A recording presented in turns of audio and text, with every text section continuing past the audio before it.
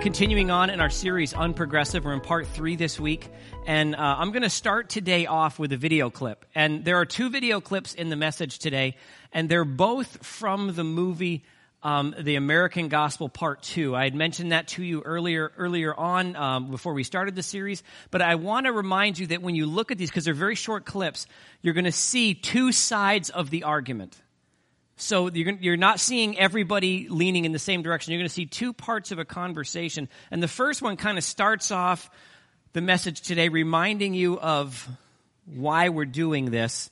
And this is the kind of the foundational argument of the progressive movement, which is what sparked this series. So this is the first clip. The 2 paths that came together to form the emerging church movement in the late 1990s were, one was a group of people who were questioning the methods of church as big business. And I wonder about these multi-millionaire preachers who are fleecing their congregations, and they watch their own people in dire poverty. They have this world's goods, and they're not sharing what they had with those who are in need in their own communities. It scares me. And the emerging church movement actually was right in a lot of their criticisms of shallow evangelicalism, pragmatic evangelicalism. The entire millennial generation had, for the most part, those that had grown up as evangelicals, had grown up in children's church and then youth group movements where pretty much the emphasis was on fun and games, not teaching. And so it's a generation of people who were not taught Scripture, and so they were pretty quick to throw it out. There's a sort of a comfort in knowing that, one, I don't have to have the answers, and that there aren't necessarily answers. Then you had another stream that was people who were questioning the theology, the doctrine, the core message of the gospel, like what's the gospel really about? And we were reading people who had been considered off limits by a lot of evangelicals. We were reading like feminist theology and liberation theology and things like that. But the idea was, look, times are changing. We're moving out of the modern realm and into the postmodern realm. And the distinctive feature of postmodernism was always skepticism. The modernist thought, we can know for sure what truth is because science will tell us. And postmodernism has given up on that fallacy and now concluded that really nothing can tell us for sure what truth is. We talked a lot about the Bible. So in this movement, what you end up with is some good arguments that have a point and some really, really bad arguments that need to be dealt with. And in the infancy of this argument, of this particular movement, you find things that actually make sense. I mean, there's no reason for any of us to deny that the evangelical church, the Christian church, has a checkered background. Right? We have some bad leaders in the past. We have some bad leaders today. You know, when you got someone standing up in front of their congregation going on TV asking for $65 million for a new Gulfstream because their old Gulfstream is just old. You know, it's like 10 years old. My goodness. A 10-year-old Gulfstream. How can they live with themselves? You know? Or you got some ministers that are worth over $300 million, and they're constantly asking people for money for things they could just write a check for. You know, just dumb stuff. So it does make sense for people to look at the Christian church and go, I don't want any part of this. You know, I don't want my donations, I don't want my tithes and my offerings to go someone who's just going to buy another $3 million home. Joel Osteen owns a $10.5 million home in Houston and a $3 million home in Houston in the same area. I mean, if that's his, wife's mad at me doghouse, that's a pretty nice doghouse, right? I mean, but these are all things paid for by people who are supposed to be giving to the work of the Lord. So I totally understand that side of the argument. I totally understand that because these people who are misusing and misrepresenting the Word of God shouldn't be followed. They shouldn't be supported because they're misusing the Word of God. The problem is they've thrown the baby out with the bathwater. They've taken the truth of God and thrown it out and lumped it in the same category as the false teachers themselves. What a horrible thing. Could you imagine going to see a doctor who's not a good doctor? And by the way, anyone in the healthcare profession will tell you there are good doctors and there are don't let that guy dab you with a needle. My sister's a nurse. She used to work the overnights in the emergency room in Watertown. One of the things I said, so what do you do a lot during the night? She goes, honestly, correct a lot of the doctor's mistakes. Prescriptions that are wrong, medications that are wrong, medications that the patient's allergic to because the doctor didn't have time to read the chart. These things happen. You know, but could you imagine being in that and deciding, I'm never going to see a doctor again? All medicine is evil because that one guy wasn't very good at their job? Really? That would just be silly. It would be like not eating I'm not going to eat the rest of my life because I had a bad meal. Good for you. You're going to get real thin. That's not how it works. See, the question is not whether or not they had a good argument that these people are bad representations of the Christian life. The problem is they're making God once again pay for the sin of man. Can I say that again? When you throw away the truth of Scripture because of a bad representative, once again God is paying the price for the sin of men. You're lumping God in the same category as a bad representative. And so what they did is they let go of the authority of Scripture. We talked about this at length last week. And they decided that the Bible is not only not the Word of God, there's nothing in the Bible that actually is relevant to me today. It's a good moral book. It's a book about God, but it's not God's Word to us. That's how they've decided to characterize the book. And that one decision in the progressive movement is the foundation stone to all the rest of their theology and all the rest of the mistakes. And a lot of them we're going to talk about today. And the first mistake, well, actually the second issue that we're going to deal with, is the progressive view that the gospel message is not Jesus died for our sins. This is one of the foundational messages in the progressive church, that Jesus did not die for your sin. Tony Jones, one of the guys we're going to hear about, he actually says it like this: by what cosmic mechanism does the death of Jesus pay for my sins? He can't get there. Now, the funny thing is, if you actually look in the pages of Scripture, it's very easy to find. It's actually all over the place. But if you don't value the Word of God, then the answer is irrelevant to you, and it doesn't make sense to you, because a good God would never do this. They don't believe the testimony of God through His Word, so they don't believe the promise of redemption through Christ that is only found in God's Word. So this is the second video clip, and I want you to hear them explaining this, as well as some of the argument against it. And one of the things I want you to pay attention to, towards the end, there's a guy named Alistair Begg on there, and he puts out a little step-by-step example of how we can see Jesus through the entire Bible that I think is absolutely fantastic. And we'll look at that again in a minute, but here's the clip. It's a bad question that is not answerable. You cannot answer what is the gospel. Jesus died on the cross for my sin. That's not the gospel. Jesus was preaching the gospel before He died on the cross for sin. So like Mark chapter 1, Jesus starts preaching the gospel. What was He preaching? He hadn't died yet. Nobody had unpacked any of it. So it must be more than His death on the cross, or we wouldn't even have the gospels. We would just have, Jesus died, here's some Paul. So if He went out and started preaching the gospel, I know that no matter whatever He was preaching is different than what I've been told the gospel is. Yeah. As a boy growing up, it was explained to me that the Bible is a book about Jesus. Jesus is Himself the gospel, the good news. He is the Lamb of God who takes away the sin of the world, as John the Baptist points to it.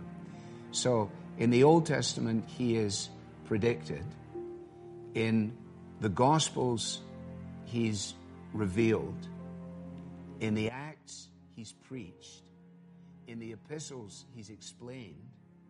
And in the book of Revelation, He's expected. It's a bad question that is... In the Old Testament, He's predicted. In the Gospels, He's revealed. In the Acts, he's preached. In the epistles, he's explained. And in Revelation, he's expected. What an amazing way to look at the Scriptures and seeing Jesus all through the Scriptures. Now, their view is that because Jesus was preaching that the gospel is at hand before he went to the cross, that the cross could not be the gospel, that the death of Christ is not the good news. Rob Bell actually says, how could the death of anyone be good news?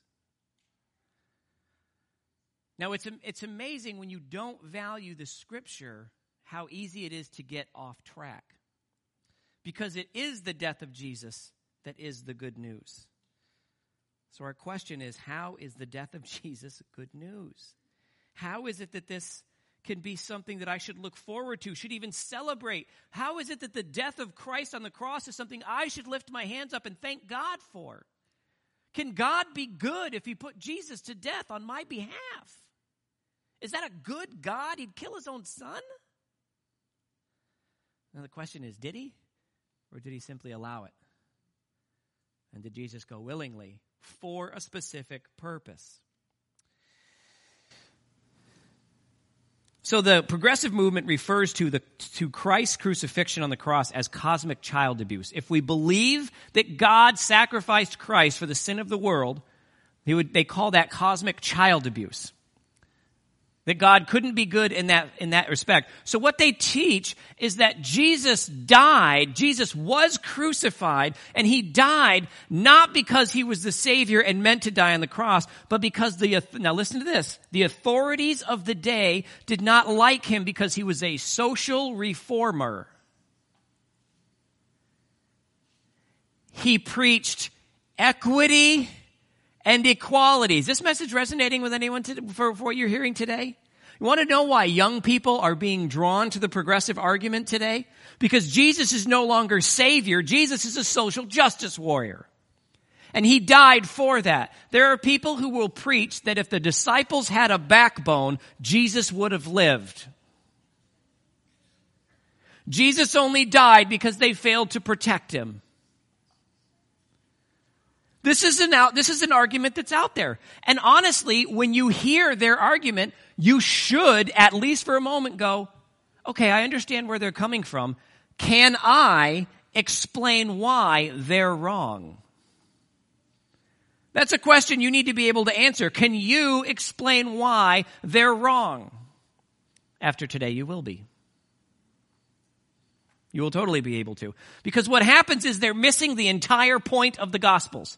They're missing the entire point of the Bible.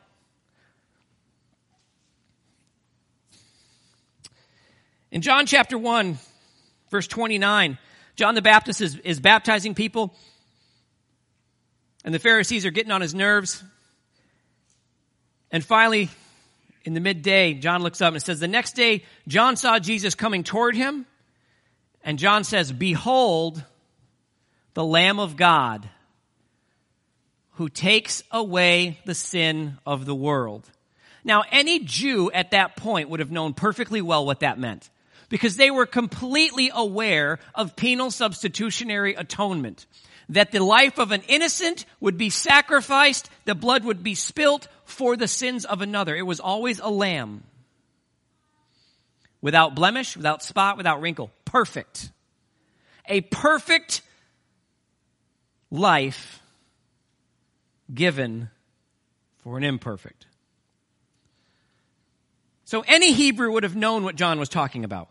The problem is they wouldn't have known how this was supposed to play out because the Hebrew church at the time didn't know really what the Messiah was supposed to come and do. The Pharisees and the religious leaders were constantly asking Jesus, basically, can you tell me why you're here? Because we got this wrong. It's like today, people trying to predict the end times. I love that. The Bible says no one's going to get it right. So why do we keep trying? Because we want to be convinced that we have something right. So here's something I want to ask. Where in your Bible does the gospel message start? Can anyone answer that? Book, chapter, verse. Can you tell me where the gospel message begins? What's that? Okay, you got the right book, Genesis, but I didn't hear the numbers. Not 1:1. That's creation. 3. 3:1. Genesis 3:1 is where the gospel message begins. Let me show you. I'm going to show you the sin that brought it all on us, and then we're going to talk about the redemption that takes it all away from us. Okay? This is why we have the book of Genesis, to help us understand how we got into the conflict that we're in. Genesis chapter 3, verse 1, it says, "Now the serpent was more cunning than any beast of the field which the Lord God had made, and he said to the woman, 'Has God indeed said?'" I want to stop right there for a quick second. The temptation that brought about the fall of mankind was the question, did God really say?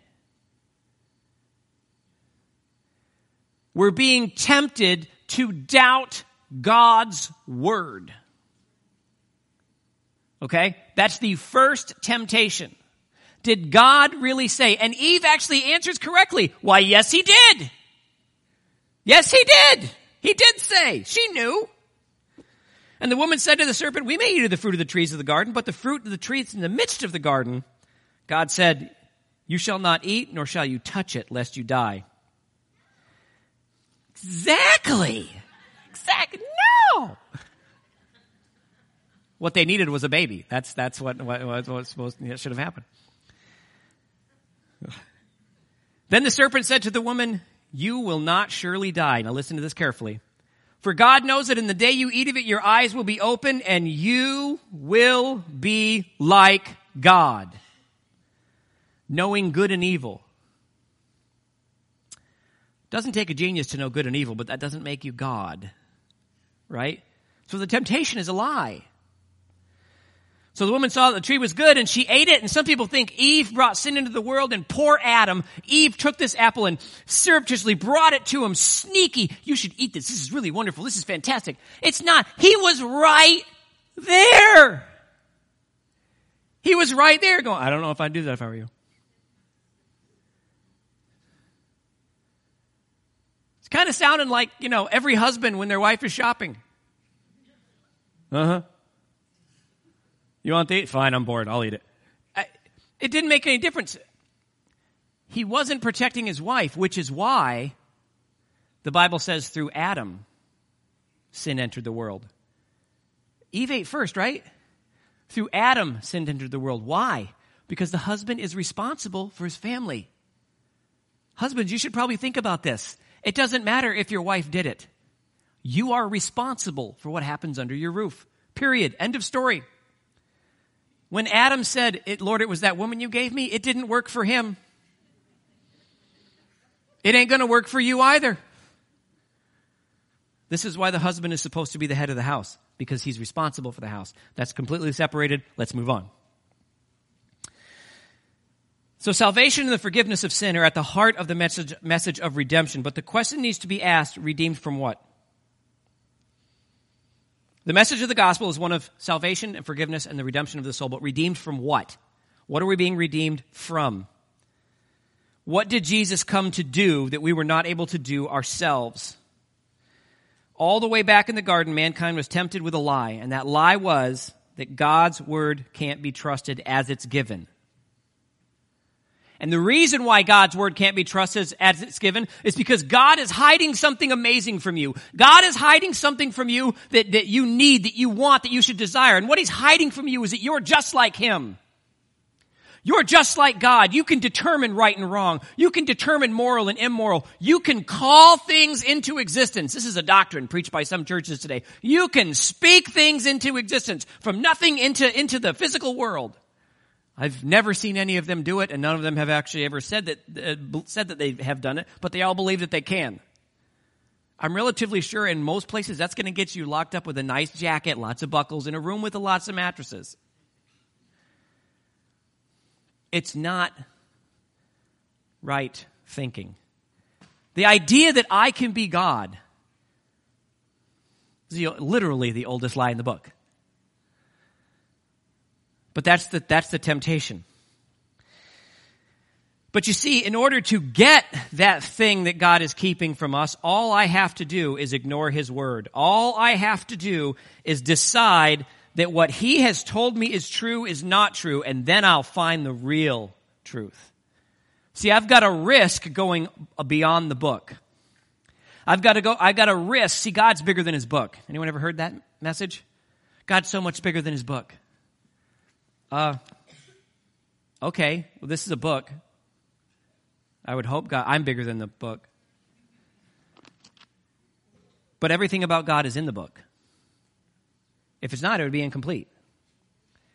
But he tells us that we have the full and complete Word of God. We have everything we need to understand and know him. But all I have to do is decide that this can't be trusted, and then I can decide what's right, what's good, what will get me into heaven, and what won't. And in the progressive doctrine, everything will get you into heaven. Because God's good, everyone goes to heaven. Isn't that sweet? Isn't that wonderful? Makes that whole judgment thing totally out the window. See, because of the sin of rebelling against God's word, the spiritual bond between creator and creation was broken. See, God said, if you eat of this, you'll die. They ate. Their physical bodies didn't die. But is God a liar? We have to ask the question, is God a liar? He said, you'll die.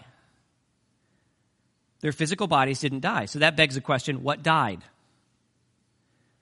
Jesus actually answered that question for us in John chapter 3 when he's talking to Nicodemus. And he says, you cannot enter the kingdom unless you are born again. And Nicodemus says, come again? In verse 5, Jesus said, most assuredly I say to you, unless one is born of water and the Spirit, he cannot enter the kingdom of God. So if this is true, if something died in the garden, then it has to be the spiritual connection between creation and creator. That's what died. So when Jesus comes to bring us the rebirth of the Spirit, which is where we get the term born again Christian, the rebirth can only be the thing that died. It's the Spirit of God breathed into us from creation that died. Now Jesus is coming to set things right so that Spirit can be reborn within us. So we are now reconnected to God. And I know that for some of you that might sound super spiritual or just weird, but I need you to understand something. Every person that I've ever known that has been saved who has been in the church, people who grew up in the church, just because your kids grow up in church doesn't mean they're Christians. Parents, you need to know that. Okay? Every person that I know that grew up in church, that when they got saved, they all have the same testimony. My eyes were opened and I began to understand the Bible. I began to hear God the way I used to pretend I would hear God. I began to experience God in worship the way I used to fake experiencing God in worship. These are real testimonies. Because there was a connection between them and their Creator that was not there before. They were going through motions, but they didn't have the connection. But now they do. And it's interesting when that happens and parents say, no, you were a Christian before. And they say, no, I wasn't. I was faking it. Don't say that. You were on the worship team. Happens all the time, folks. See, in Genesis chapter 3, verse 15, God says, I will put enmity between you and the woman, between your seed and her seed. He shall bruise your head and you shall bruise his heel. The word enmity means hostility, a state of conflict or war. I'm going to place war between you and the woman. The woman represents the fall of man. He represents the reason. Basically what God is saying is, we are now in a state of war. Well, war has a purpose. The purpose is you. The purpose is your soul. That very moment, God declared war on the enemy of our soul. To get back what was lost. To reclaim what is rightfully his. But he has to do it in a way where the end result is eternal.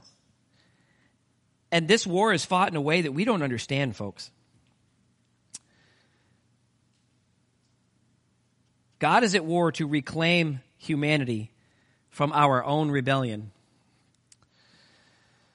But this war is not going to take place on a battlefield that we understand or in a manner that we could ever hope to understand. So when we think we can understand why Jesus went to the cross, we're fooling ourselves.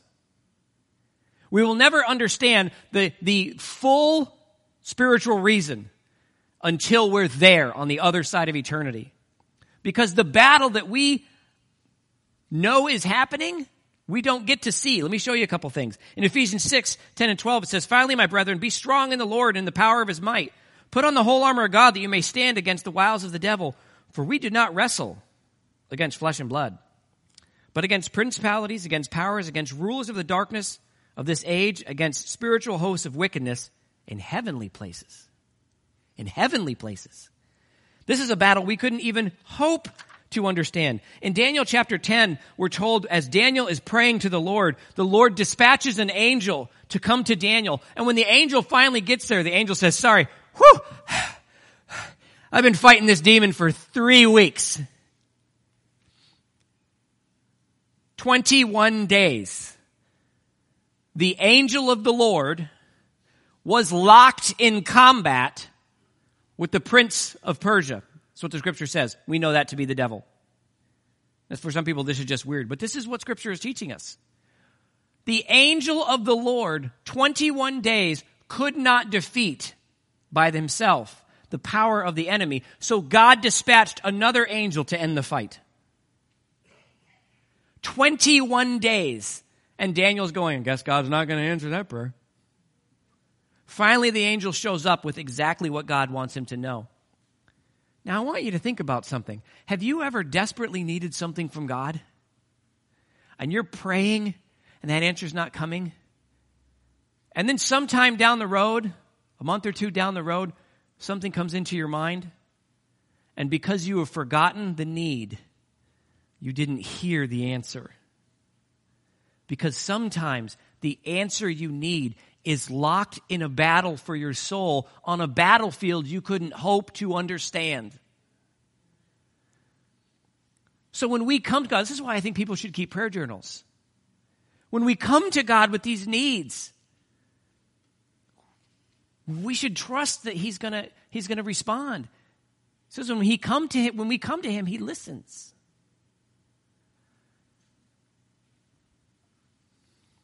But this battle for our soul, can you imagine the battlefield that's taking place on?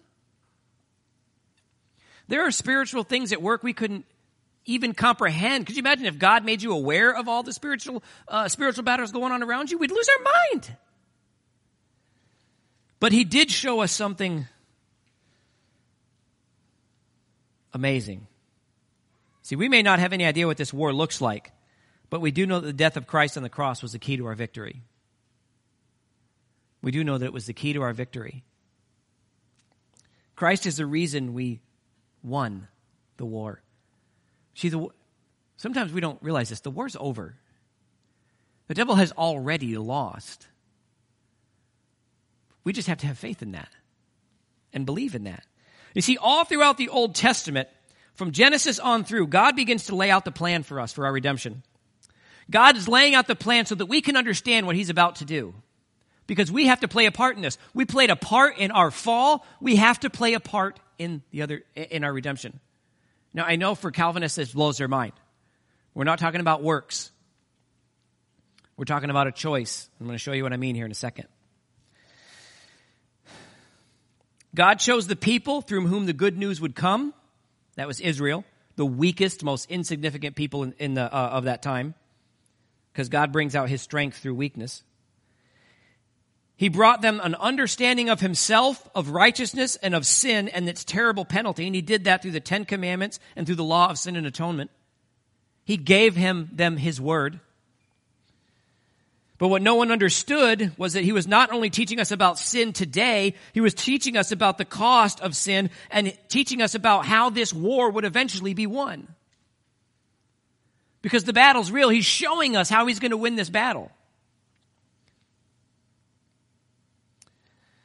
The death of an innocent in the place of the guilty. Now think about this. It was mankind's selfish rebellion that led to the fall. But it was Jesus' selfless obedience that won the war. Our selfish rebellion was against the word of God. Jesus' selfless obedience was to the word of God. He didn't just come willy-nilly and be like, kill me, it's all done. He came in obedience. He came, lived, died, and rose in accordance to the word of God. So his selfless obedience cleaned up the mess of our selfish rebellion. Do you see how that balanced the scales? Now, I don't know what that looked like in the spiritual, but man, I would have loved to see that. Now, if you think about this, throughout the centuries, we're told through the prophets all that we would need to know to believe Jesus is who he said he was. Think about this, Isaiah 7:14. That he would be born a virgin. The Lord himself will give you a sign. Behold, the virgin shall conceive and bear a son. They shall call his name Emmanuel. What does Emmanuel mean? God's with us. God with us. God in the flesh. This is God. He is here. That's his name.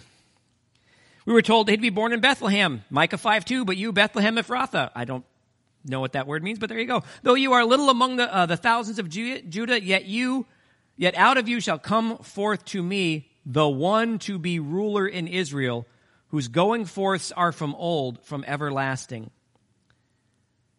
The one who's going to come from you has always been here from the very beginning. And what do we learn from John? Jesus was the Word.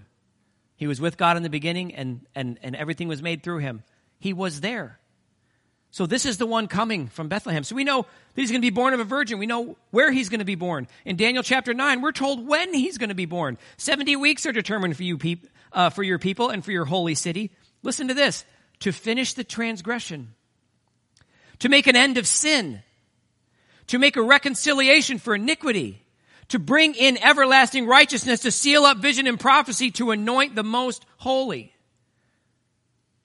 Now, there's a process in the Old Testament called the year-day scale. If you take every day that prophecy has and you change those days into year, 7 times 70, you get 490. Now, at the end of that 490, there's 1 week set aside, and the Messiah will show up at the beginning of that week, and the Messiah will be cut off in the middle of that week. From the time that Daniel got that vision, 483 years later, Jesus shows up on the scene to be baptized by John. That wasn't his birth, it was his baptism. For 3.5 years, he ministered. And he was cut off when he died on the cross. Now, here's the cool thing about this.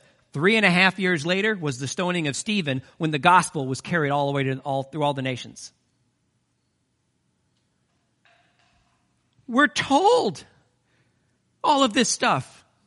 Over 300 prophecies given about Jesus. He'd be a descendant of Isaac, Genesis 17:19. He'd be in the line of David, 2 Samuel, and fulfilled in Luke. That he would spend time in Egypt, Hosea 11:1. That he'd be betrayed, Psalm 41, Zechariah 11. That he would be crucified with criminals, Isaiah 53, verse 12. Do I need to keep going with this? Over 300 prophecies of Jesus. We're also told that he would be sacrificed for our sin. Isaiah 53, 4 verses 4 through 10 says, surely he has borne our griefs and carried our sorrows. Yet we esteemed him stricken, smitten by God, and afflicted. But he was wounded for our transgressions. He was bruised for our iniquities. The chastisement of our peace was upon him, and by his stripes we are healed. All we like sheep have gone astray. We have turned every one to his own way. The Lord has laid on him the iniquity of us all. He was oppressed, he was afflicted, yet he opened not his mouth. He was led as a lamb to the slaughter. And as a sheep before its shearers is silent, so he opened not his mouth. He was taken from prison and from judgment. And who will declare his generation? For he was cut off from the land of the living. For the transgressions of my people, he was stricken. God is constantly telling us these things.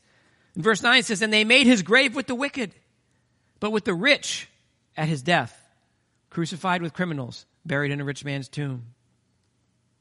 Because he had done no violence, nor was any deceit in his mouth.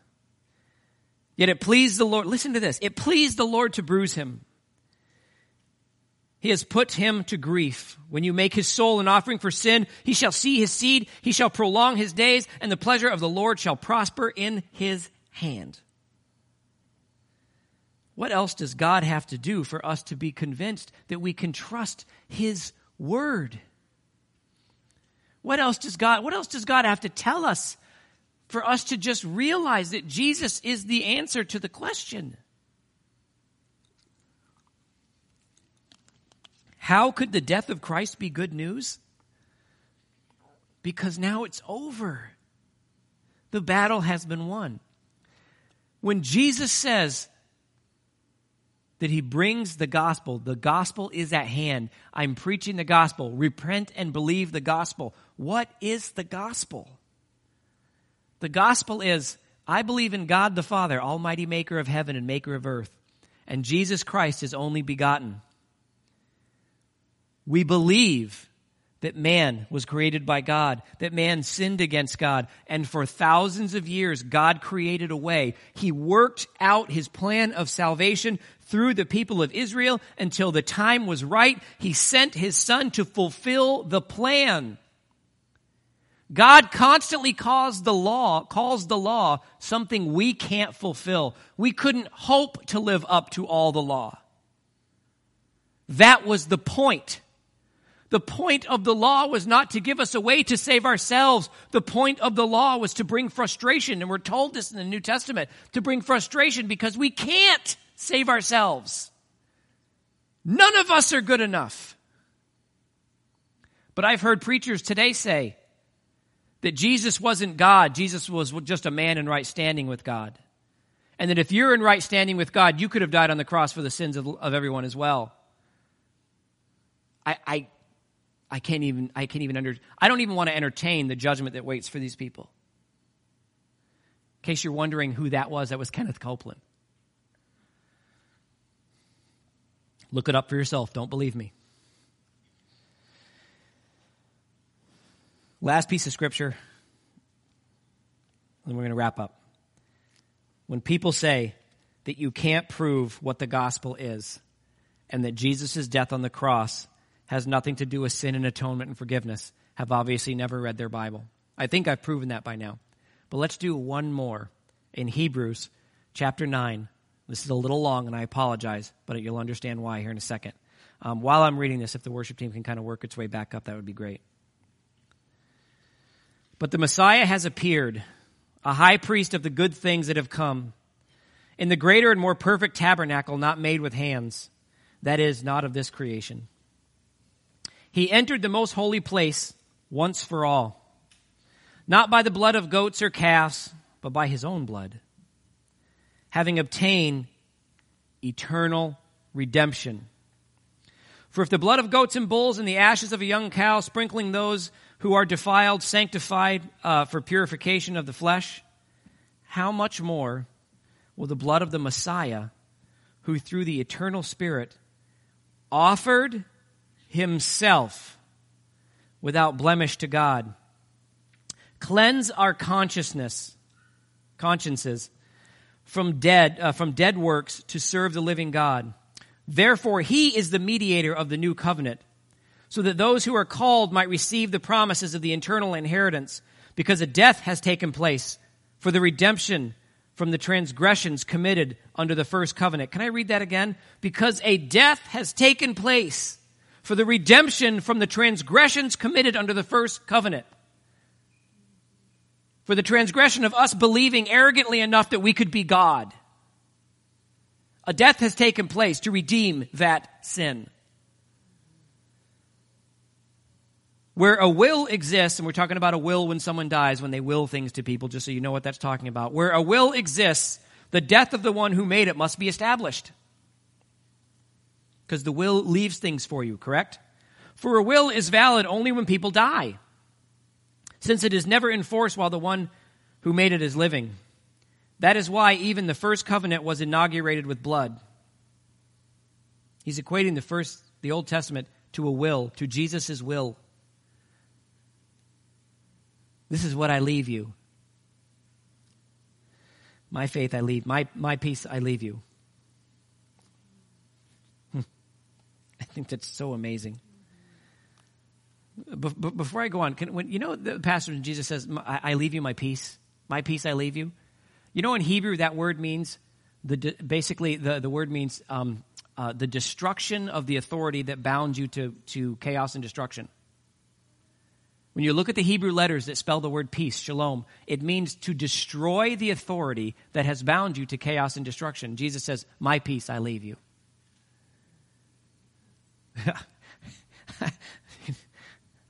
I love it. It's just so amazing.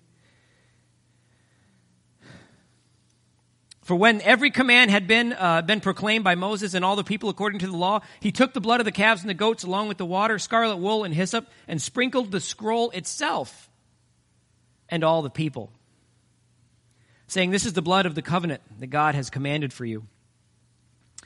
In the same way, he sprinkled the tabernacle and all the articles of worship with blood. According to the law, almost everything is purified with blood. Please listen. And without the shedding of blood, there is no forgiveness. If you want to know why Jesus had to die, there it is. There can be no forgiveness without the shedding of blood. And it has to be innocent blood for the benefit of the guilty, as spelled out in the law. Therefore, it was necessary for the copies of the things in heaven to be purified with these sacrifices, but the heavenly things themselves to be purified with better sacrifices than these. Jesus was the better sacrifice. The Messiah did not enter the sanctuary made with hands, only a model of the true one, but into heaven itself, so that he might now appear in the presence of God for us. He did not do this to offer himself many times, as the high priest enters the sanctuary yearly with the blood of another. Otherwise, he would have to suffer many times since the foundation of the world. But now he has appeared one time at the end of the ages for the removal of sin by the sacrifice of himself. When Tony Jones says you cannot clearly state what the gospel is, this guy is a theologian and a teacher at a Bible college. He's obviously a bad one. I question whether or not he actually reads the Bible instead of his feminist and liberation theology, as you saw in the video there. For the removal of sin by the sacrifice of himself. You see what happens when you don't value the Word of God? And just as it is appointed once to die, and after this judgment, also the Messiah, having been offered once to bear the sins of many, will appear a second time, not to bear sin, but to bring salvation to those who are waiting for it. To bring salvation to those who are waiting for it. How is this good news? Because it's already over. It's already over. I lied to you. I had two more scriptures. 1 Corinthians 10:13. No temptation has overtaken you except that which is common to man. But God is faithful. He will not allow you to be tempted beyond what you are able. But with the temptation, he will also make a way of escape, that you may be able to bear underneath it. What's the way of escape? It's the path of Christ. There's nothing that's coming after you. The devil isn't coming after you in a way that he hasn't come after other people before.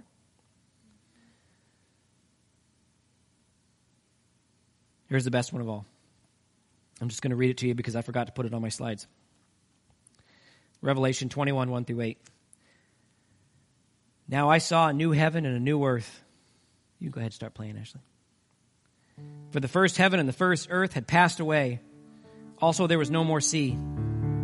Then I, John, saw the holy city, New Jerusalem, coming down out of heaven from God, prepared as a bride adorned for her husband. And I heard a loud voice from heaven saying, Behold, the tabernacle of God is with men. And he will dwell with them, and they shall be his people. God himself will be with them and be their God. And God will wipe away every tear from their eyes. There shall be no more death, no sorrow, no crying. There shall be no more pain, for the former things have passed away. Then he who sat on the throne said, Behold, I make all things new. And he said to me, Write, for these words are true and faithful. And he said to me, It is done. It is done. You notice in the vision, he doesn't say it's going to happen at some point. He says it is done. I am the Alpha and the Omega, the beginning and the end. I will give the foundation of the water of life freely to him who thirsts.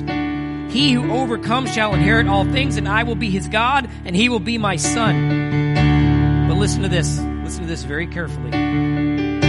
But the cowardly, the unbelieving, the abominable, the murderers, the sexually immoral, sorcerers, idolaters, and all liars shall have their part in the lake of fire and brimstone, which is the second death. And let me ask you something. If the death of Jesus is the good news, which it is, because he has brought us something unbelievable. He has brought us redemption from ourselves. He has brought us everything that we will ever need to be made right with God. And all he's asking you to do is trust his word. If we are to follow in the footsteps of Christ, then by following the footsteps of Christ, we follow with selfless obedience to the word of God, not selfish rebellion to the word because we don't like the way it makes us feel. Selfless obedience to the word of God is the path of righteousness. Because that's the path that Jesus laid out before us.